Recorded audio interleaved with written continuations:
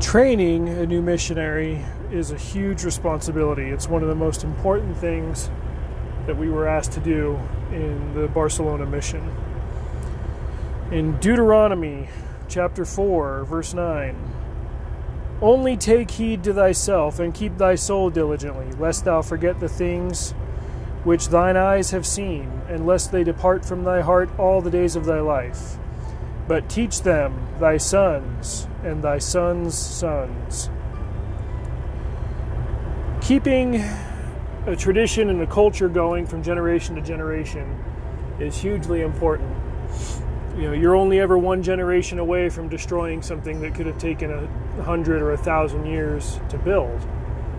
And so continuing that tradition of obedience and diligence was massively important. And that's why you saw a lot of guys in this mission work even harder as trainers than they did as just regular missionaries, because they wanted to keep that culture going. And now that it was my turn to do that, I understood just how grueling that really was. This is Welcome to the Faro, episode 13, A Season of Change.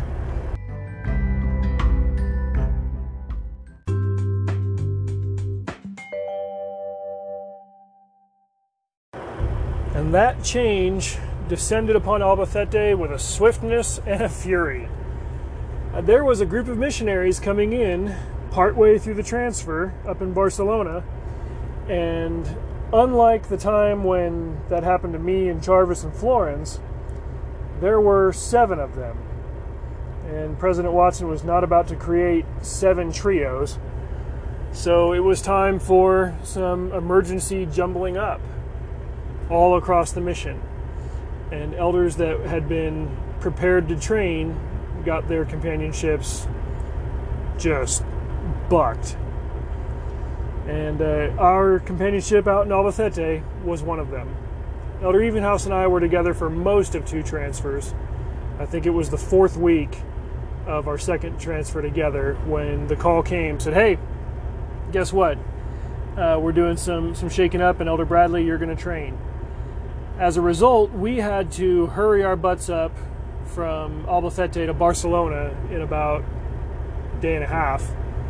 And Elder Evenhouse had to pack up everything he owned, and we had to say quick goodbyes, go make the rounds, and say adios to everybody in Albacete. I was coming back, but he was getting transferred, I think, to Hospitalet, which was kind of a bigger barrio of Barcelona. It's probably its own city. I never served there. I was only there for zone conferences and stuff, so I didn't really get a feeling for the lay of the land.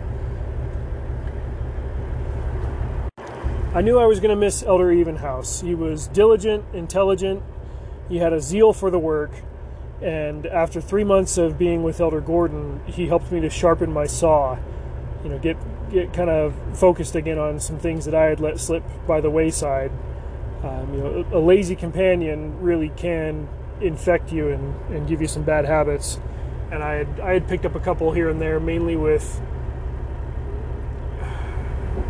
what are the specifics on this? Like with his ability to just kind of waste time, I found myself doing little things here and there that kind of slowed us down, and Evenhouse was good about setting the pace and keeping us working. We also had a little tradition that we did every preparation day where, after we went and did our grocery shopping, we would we'd make a tortilla de patata, which is a Spanish potato omelet. Only we would kind of do it in the American style. We'd grill up some chicken and throw some cheese in there too, some fancy Spanish cheese. And we got really good at it. He'd do part of it, I'd do part of it, I'd do the flip. We'd do it with our crappy kitchen appliances and stuff in Albacete, a bad frying pan and a bad lid, but we got it going pretty well, and we'd kill a few pounds of potatoes and chicken and eggs and cheese, and it was just amazing.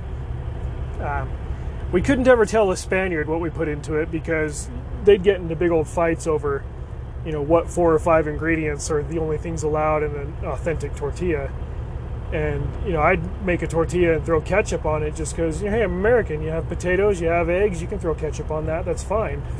Back in Saragossa, on one of the lunch appointments that Higley and I had with Abel and Maria Jesus, I suggested putting ketchup on the tortilla de patata once, and Maria Jesus, like, you thought that I would have blown my nose on the Shroud of Turin or something. She was not having it. Later in that meal, when we go to have dessert and she's serving everybody up ice cream, before she puts ice cream in my bowl, she goes, oh, hang on, you want me to put some ketchup on this too? And I'm like, all right, I get it. You guys don't do ketchup on your tortilla here. But anyway, I was going to miss Even House, and I decided, well, I'll carry on some of these traditions when my new companion comes, when my trainee comes. Lo and behold, I wasn't able to make a half-decent tortilla without him.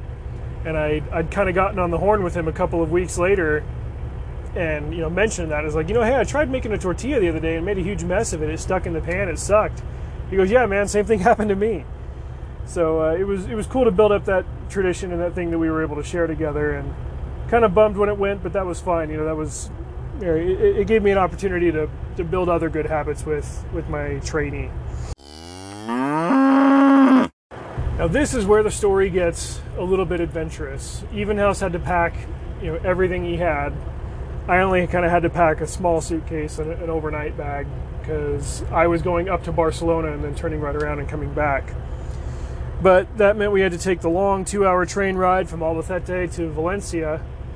And based on how the scheduling shook out, like, we basically picked up, I want to say it was like a 7 or 8 o'clock train. And that took us about 2 hours. And then we figured, well, if we walk to the elder's apartment in Valencia, that's about a half hour. And then we've got to pick up a really early train out of Valencia. I want to say it was like 5 or 6 in the morning. And so we'd end up walking half an hour to their apartment, sleeping for a few minutes, and then, a few hours, whatever. But then trying to wake up, grab all of our stuff, and walk a half hour back to the train station. And I was like, well, why don't we just, sleep in shifts or something in the train station? Okay, boom, brilliant, great idea. We were also really conservative with our cell phone minutes, just because those were kind of limited. Billing in Spain was different than it is here. It wasn't just send to end on either end. It was, if you took a call, it didn't count against your saldo, against your credit for the months. But if you made a call, you got charged a full minute on it. And so, we were living on a really conservative plan, and so we were kind of careful about, how often we called the other missionaries, because, we tried to make sure that we always had enough minutes, we weren't overbilling the plan. Anyway, we didn't call the elders in Valencia. We figured we'd just sit at the station in Valencia Nord, and I would catch up on some of my letter writing or whatever. Well, wouldn't you know it, you're not allowed to spend the night in the train station in Valencia. They close it at midnight, and they don't open the doors again until just a few minutes before the next trains are getting ready to load. The reason being that there is kind of rampant homelessness in a lot of these big cities in Spain, and the vagabondos will kind of set up shop anywhere. You'll even see banks that have like a pre-room, like you open one glass door and then you open another one, and they do that to kind of regulate the shifting air pressure inside the lobbies. But, they also leave open access to the ATMs all night, so the inner door is locked but the outer door is not. Well, when the weather gets nasty, you'll have homeless guys that just basically use that outside room as a tent. They'll lay out their sleeping bags and they'll spend the night in the ATM room. Well, they don't want that in the train station, especially for security reasons. Like, you weren't supposed to take pictures inside the train station. This is still pretty soon after 9/11. They were really sensitive about, having information about transport hubs get digitized and all that stuff. So, long story short, Elder Even House and I found out right around midnight that we were actually going to have to spend the night on a park bench outside. We figured, okay, we'll keep watch, because one of us is going to have to stay awake, because if we both fall asleep, we're going to wake up with no luggage. It'll just get picked off by pickpockets or thieves or gypsies or whatever. And Even House was a much heavier sleeper than I was, so I ended up staying awake for most of the night, sitting on a quiet park bench in the dark outside of the Valencia Nord train station. And it was great. It was kind of one of the greatest nights of my mission. There I was, an American boy, awake while probably all of my friends were awake, because there was an 8 or 9 hour difference between, east coast of Spain and west coast of the U.S. I was thinking about my friends and family back home. What are they doing? Wouldn't it be cool, for them to know what I was up to? And so I wrote a couple of letters to different people. I probably even wrote a letter to Evenhouse's sister. I didn't mention that, did I? A little sneak. He was hiding the fact from us that his sister was hot.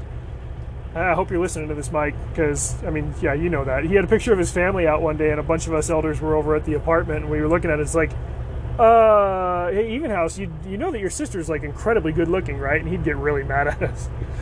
But, yeah, obviously nothing came of that. But it was one of my favorite things about him, the fact that his sister was attractive and he could give me an in with her. He never did, greedy bugger. But, yeah, I wrote letters to friends and family back home, and there was still a surprising amount of foot traffic all night long. And one such group of foot traffickers, as it were, came along by us missionaries, and it was a bunch of girls heading out to a club, a bunch of Spanish girls. But the girl bringing up the caboose of the group stopped, and she told her friends, like, oh, hang on, I'm going to talk to these guys. And I'm like, oh, crap, here it comes. Somebody's going to mess with the missionaries. Somebody wants to be like, oh, why aren't you out at a club? You're young. Why are you wearing a suit and talking about Jesus? And, you'd kind of gotten used to that. You knew how to just kind of shoulder it and dismiss them, and they'd eventually leave you alone. Well, it's a little bit different when it's a hot, athletic, muscular club girl who, she's wearing tight jeans and a British flag halter top. She had kind of darker skin, and she had this accent that was just mesmerizing. She's like, hey, what are you guys up to? And Elder Evenhouse was asleep, and so I'm like, we're missionaries. We're moving from one city to the next real quick. And she switches to English. She goes, wait, you're American? I said, yeah. And so she was giving me the quick rundown of her story. She was originally from Russia, but like one of her parents was British and one of her parents was black, but I couldn't remember if like she had a black British parent or a black Russian parent. Anyway, she was a mix of a whole bunch of things. She was really, really beautiful. I think her name was Nikita. And she's like, yeah, when I was in Britain, I talked to the missionaries, made great friends with them, never joined the church or anything, but, always had a lot of respect for what you guys do. It's really cool. And I was like, oh, okay, great. And so she's like, yeah, okay, I got to go catch up with my friends now, but, good luck on your mission. And she walks off, and I'm like, did that really just happen? Holy cow. I ended up later basing a character in a book off of her. It was pretty cool. But the night rolled on, and the dawn came, and I woke up Elder Evenhouse, and we got our stuff. We headed back into the train station, and we started the slow coastal crawl from Valencia up to Barcelona. That's about a 3-hour ride, and from there I finally got some sleep. Now, the train stops several times on these voyages. One such stop was in Castellón, also on the coast. And I heard a familiar ringtone. These mission phones all have the same ringtones, or else you can also program there's like a song app on there, and you can program it to play a hymn. And so, we did that a lot, and then we'd send the ringtones around to everybody else. Anyway, I heard one of these hymns a few rows up from us, and I stood up, and it was Elder Florence. He was also in this training group. Turns out Elder Jarvis was going to be as well, along with Gilbert and Westenhofer and Rojas, and I want to say there was one more, but I can't remember exactly who. It was a couple of guys from the group before mine and a couple of guys from my group, but like I said, there were 7 total of us. Here we were, more than a year after our missions, heading up to Barcelona to train. In this whirlwind adventure, we did have a little bit of time to go exploring around Barcelona, so I went on a quick exchange with Elder Jarvis, and we ran some errands. I think he'd been in one of those areas up there, so we saw some people that he wanted to check in on. We went down to the docks and didn't do anything too much more extensive than that. I remember we all kind of posed by the docks and saw the Christopher Columbus statue that they have on the big pillar out there. But the important part was the night before we got our training assignments, we went into the mission home and we had a meeting together with President Watson, and he gave us some training on how to train and how important it was, and all of the things that I'd kind of seen from my trainer and from other trainers in my district mainly that you've got to really stick to the schedule. You got to help them establish the habits that you've established and understand that it's not just an osmosis thing. They need to live it, and where they pick it up from is their trainers. I do remember we had this whole meeting in Spanish because one of the elders in our group was from Argentina, and while a lot of the native Spanish speakers were working on learning English if Spanish is your first language is a lot harder than the other way around. And some of the guys picked it up a little bit. Pretty much everybody picked it up at their own pace. I don't want to say that he picked it up slower, but if there was one Spanish speaker in the room, we would pretty much always speak Spanish. We would even have entire zone conferences that way if we could. I just remember President had served his mission in Mexico, and he was really proud of his Mexican accent and had kept it.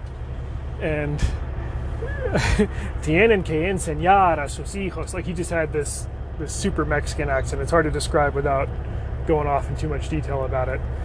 But we all got the message. We took notes, and we went and hit the sack. And the next morning, our trainees showed up, and they were just about as disheveled and exhausted as Florence and Jarvis and I had been, because it is a 30-hour grueling haul to get from the west coast of the U.S. over to the Iberian Peninsula. And come to find that this group of elders had gone through pretty much the same thing that the rest of us had. I say the rest of us. I really mean Jarvis and Florence, because we were the part of our group that had gotten visa weighted and all that. My trainee was a guy from Littleton, Colorado, named Alex Rothy. You might have heard of Littleton, especially if you're around my age. It's where Columbine High School is. Looking at the timeline, consider the fact that I was a freshman in high school when that happened, and Elder Rothy was about a year younger than I was, and he was in the middle school kind of down the street from where that happened, but he was only in 8th grade. So yeah, he still remembered that happening, like, to his community. Yikes. He had taken some Spanish in school prior to his mission, so kind of like me and Elder France, he and I didn't have to spend too much time working on language study, because he had a really good grasp of it. He also had 2 months in the MTC and then ended up as a visa waiter in California, like myself. So there was a little bit of stateside work there, and then the visas came in. They got transferred partway through to kind of clear things up in the stateside missions and get these guys to their assigned mission, and so here we were. Now we had to make a whirlwind trip back to Albacete, and this is where things got interesting. We went from Barcelona down to Valencia, and then from Valencia, the next train that we could catch to Albacete that would get us there on time was what was called a Tren Hotel. They had regular passenger seats on there, but you could also get a room that had a bed if you wanted to sleep and were going a long distance. They run these trains in the night. We weren't going to pay for one of those bigger rooms, but we go and sit on these comfortable padded chairs, and without really meaning to, we both kind of pass out and head into the night because we've been so exhausted. Remember, I stayed up that entire freaking night in Valencia, and this was before I used caffeine to cope with my sleep deprivation. So I was still kind of on that organic sleep cycle. There were plenty of stops between Valencia and Madrid, which was where this train ran. But remember that we are not supposed to leave the boundaries of our mission. This train would stop, I want to say it ran through Xàtiva, or did it? I want to say that there was a stop between Valencia and Albacete. It would stop in Xàtiva, Albacete, Ciudad Real, and then maybe Cuenca before it went to Madrid. I could be forgetting which cities, but the important thing was that it had 5 stops, including Madrid and Valencia. And all I remember is Elder Rothy tapping me on the shoulder saying, "Hey, is this our city?" And I'm looking out, and it's like 1 in the morning, and it's pitch black outside, and I can see just outside the window that we're on train tracks and the tracks are moving. And I thought, oh, okay, cool, we're slowing down, perfect. And I asked somebody next to me, I was like, ¿Dónde estamos? ¿Qué ciudad es? Oh, this is Albacete. Okay, perfect. We get up, we grab our suitcases, we go and stand by the door, waiting for the train to stop. The train doesn't stop. Oh, crap. So we wait a minute to find somebody from Renfe, the train company, and we ask them, like, hey, we're supposed to get off in Albacete, but the train didn't stop in Albacete. And they go, so yeah, it didn't stop because nobody pushed the button. Like, oh yeah, we've never done the night train before, we didn't know we were supposed to do that. And he goes, okay, what you need to do is get off in Ciudad Real and buy a ticket to come back. Like, oh, fantastic. So this trip that was supposed to be done by now just got 2 hours longer. And I ended up having to call the ayudantes and wake them up in the middle of the night, and they got to call President. I'm like, no, please don't call President, just give me a decision. And they said, yeah, just see what you can do about swapping your tickets, because we had to worry about the cost of reimbursements and stuff like that. I didn't want to run that up. But we got off in Ciudad Real, and fortunately, like I said, this was a circuit. Fortunately, the train that runs east was stopping in Ciudad Real at the exact same time as the one that goes west, and we were able to jump off onto the platform and jump right onto the other train. By the time we got back to Albacete, poor Elder Rothi was practically falling asleep on his feet. I think one of the wheels had broken off of his luggage or something. Like, it was just one of those typical missionary stories that you read about where you're exhausted, but you get it done. And it was good to go through that experience, because learning how to do that, to cope with it, and just accomplish was something that would serve me well for the next several years. But we got in around, I want to say it was like 4 a.m., and it was Sunday, and we had to get to church, and I had decided, yeah, maybe we'll just go to sacrament meeting and come home, because we needed to be there. And we got a call in the morning from the ayudantes, wanted to make sure we got back to Albacete, that everything was good. We said, yeah, sure, everything's fine. And they said, oh, by the way, maybe you guys could just like take today off and get caught up on sleep. Don't work yourselves to death. And I'm like, oh yeah, don't worry, that's definitely going to happen. So we got settled in, and that was how I got to know my new companion, Elder Rothi from Colorado.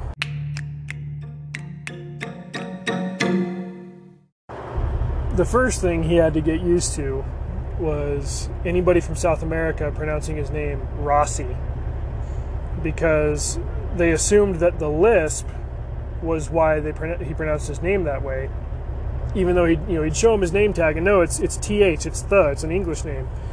But anytime we were dealing with Ecuadorians or Hondureños or whatever, it was like, oh no, it's Rossi, it must be Rossi. And so I'm like, dude, just let it happen. Half the people we know can't even say my name. They thought my last name was like Briley or something. The D and the L like that was apparently hard to pull off in Spanish. The second thing he had to get used to was me. I mentioned the color-coded personality test that we would take later in another zone, but I'm going to mention it now, what our results were, because for the next 14 weeks that we were together, we were companions for the rest of that transfer plus 2 more after that. For the next 14 weeks, we clashed pretty frequently. I wouldn't say that it came to the level of fighting or arguing or anything like that. I could just tell that he didn't really like me that much. He didn't get along with me, and I didn't realize that it was more a personality difference, and the fact that I just acted in ways that he didn't like, and I found him to be really too passive or docile at times. Well, when the zone leader had us take this color test at the beginning of a transfer later in the spring, it tells you which color traits are predominantly yours, but it also has a graph on which people you're more likely to get along with and which people you're more likely to have a hard time with. And whatever his breakdown was, it was pretty much the polar opposite of mine. And I realized, I'm like, oh man, this makes a lot more sense. And not to put people in boxes or whatever, but it was useful for helping me to understand why while he and I hadn't necessarily gotten along or become friends the way that I had with some of my other companions. It wasn't really coming from a place of animosity, just that we were very different people and we had very different styles. And so, the unifying thing was, as always, our calling and the fact that we had to work on it together. It was also interesting hearing about his family situation. His parents were divorced and both had remarried. His mom and stepfather, I don't think were active. His father and stepmother were. I think he had half siblings kind of on both sides. No, maybe it was just his sisters. So he had 2 biological brothers and 2 full brothers, I guess, and 2 half sisters. And he would joke about how he was step black. His stepmother was black, and so he would claim the privileges there too and stuff. He was always wearing a hat with the bill kind of cocked sideways. He was a character. And I learned a lot from him, especially going back to the whole quiet dignity thing that President was constantly emphasizing on me, because Rothy had it in spades. He was very composed. I wouldn't go so far as to say that he was preppy or stuffy or anything, but he did always carry himself with dignity, and he was a constant reminder of that and a very good example of it. So I was grateful for his companionship and for the things that I was learning from him pretty quickly. That isn't to say either that he didn't have a sense of humor. It tended to be kind of a more dry sense of humor. The winters in Albacete got really, really cold, and he being from Denver area was used to that. Me being from Vegas area, I was not. And we had an apartment that was heated with radiators, and so it was slow and inefficient. And so we'd wake up in the morning, cold and exhausted. We had 2 couches in our living room, and so we each took one, and we each took one of the coffee tables. We'd have our study materials on that. Later, it kind of became a mission rule that you were supposed to sit on a hard chair at a hard table to study because it would keep you awake. But when you're cold and tired, you want to sit on a comfy couch. So our companionship study would start, and we're sitting there, under our blankets on our different couches, and we say a prayer, we sing a hymn, and then I sit back and I'm just like, ugh, I'm exhausted. You read me something for study this morning. And he looks around and he sees his custom embossed hymnal on the table in front of him, and he goes, Elder Alex Rothy. That's all he says. It's not that funny. I guess you had to be there. Now, we also had some early success together as companions in terms of mission work, because we were still teaching Oscar's friends, Carlos and Daniel. You could tell that Carlos was starting to gain a real desire for a relationship with God and for the good spiritual things that came from that, because he was having a hard time in Spain. They weren't really finding work. They kept finding grunt work where migrant laborers were allowed, where they were getting underpaid and stuff. In the summertime it was harvesting grapes. In the wintertime it was harvesting olives.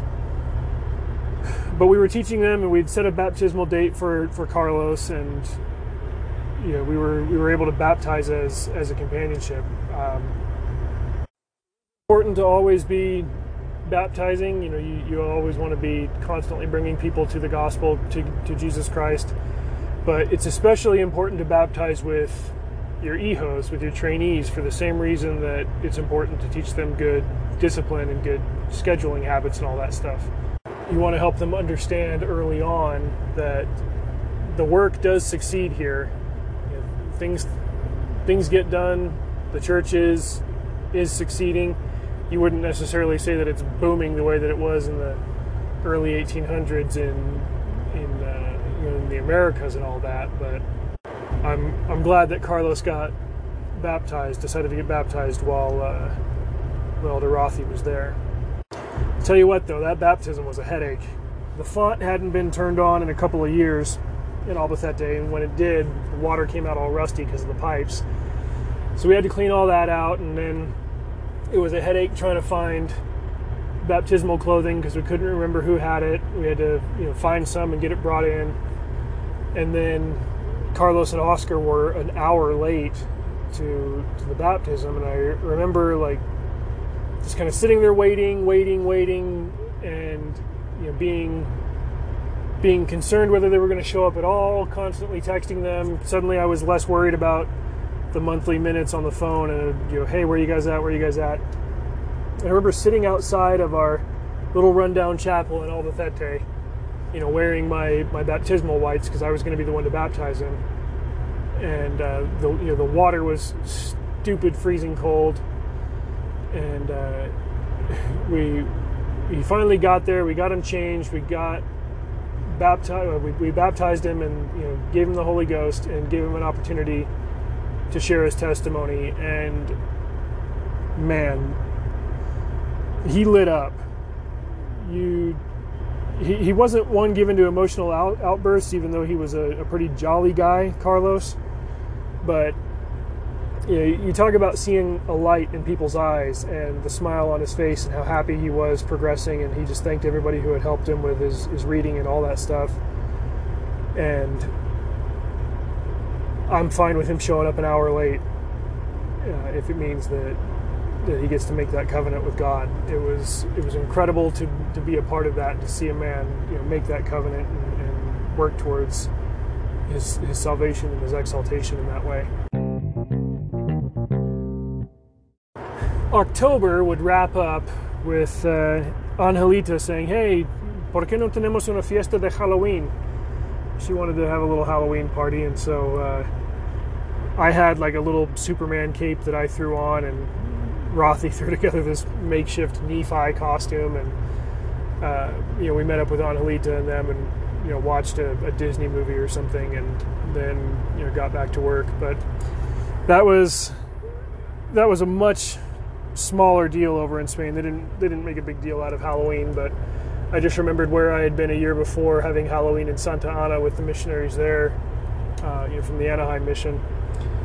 But the bigger news was that President was adding a 5th novelle to the novelle program. He wanted to make sure that we were staying engaged and familiar with the material in the new Preach My Gospel manual. And so as part of this new novelle, obviously we had to go back and put together outlines and stuff for the new lessons, the way that they were structured.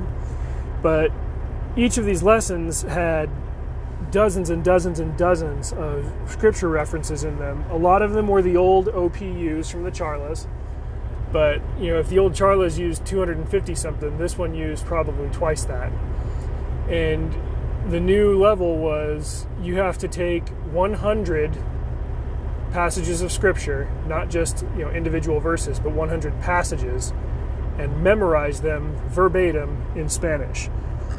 And man, I was revved up to do this.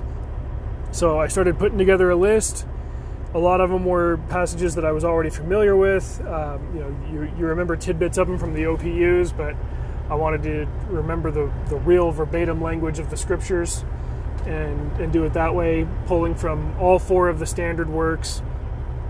And I decided that, I was going to tackle this. It was going to be a big deal. And if you reach this level 5, it wasn't just, props and recognition at Zone Conference, as well as, the ability to dominate in the Charla game. President was also going to buy you a sword, like a legit Spanish hand-and-a-half sword.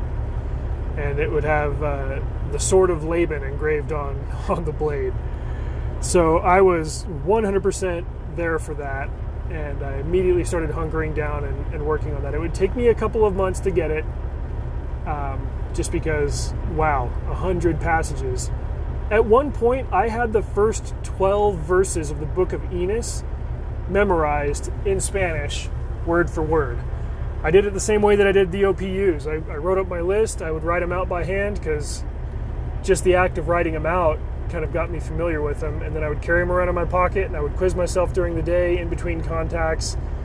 I would have Elder Rothy quiz me, but I got underway on that, and I was really excited to have another way to push myself, because having the new PMG manual was great, and having to familiarize myself and make outlines for those lessons was great, but I found that I was kind of missing something without that structured program.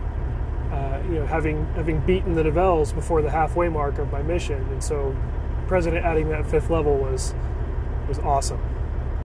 So in closing, the 2nd year of my mission was fully underway. I was a trainer.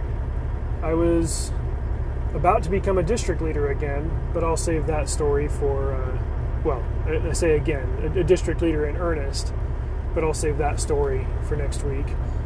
My brother was home, and all of a sudden I was on kind of the downward curve of my time in Spain. I knew what I was doing as a missionary. I still had plenty to learn. I didn't have any misgivings about that, but I didn't feel like a fish out of water the way that I had for a lot of that first year. I felt like I was able and ready to live up to the responsibility that had been given to me in that distant city of Albacete, and it was a humbling feeling. It was an empowering feeling, and I was grateful for the chance to serve in that capacity. So fret you not, I still haven't shared all of my really great stories. There is always more to come, but I will save the rest for next week. Until then, you guys know the drill. Keep the faith.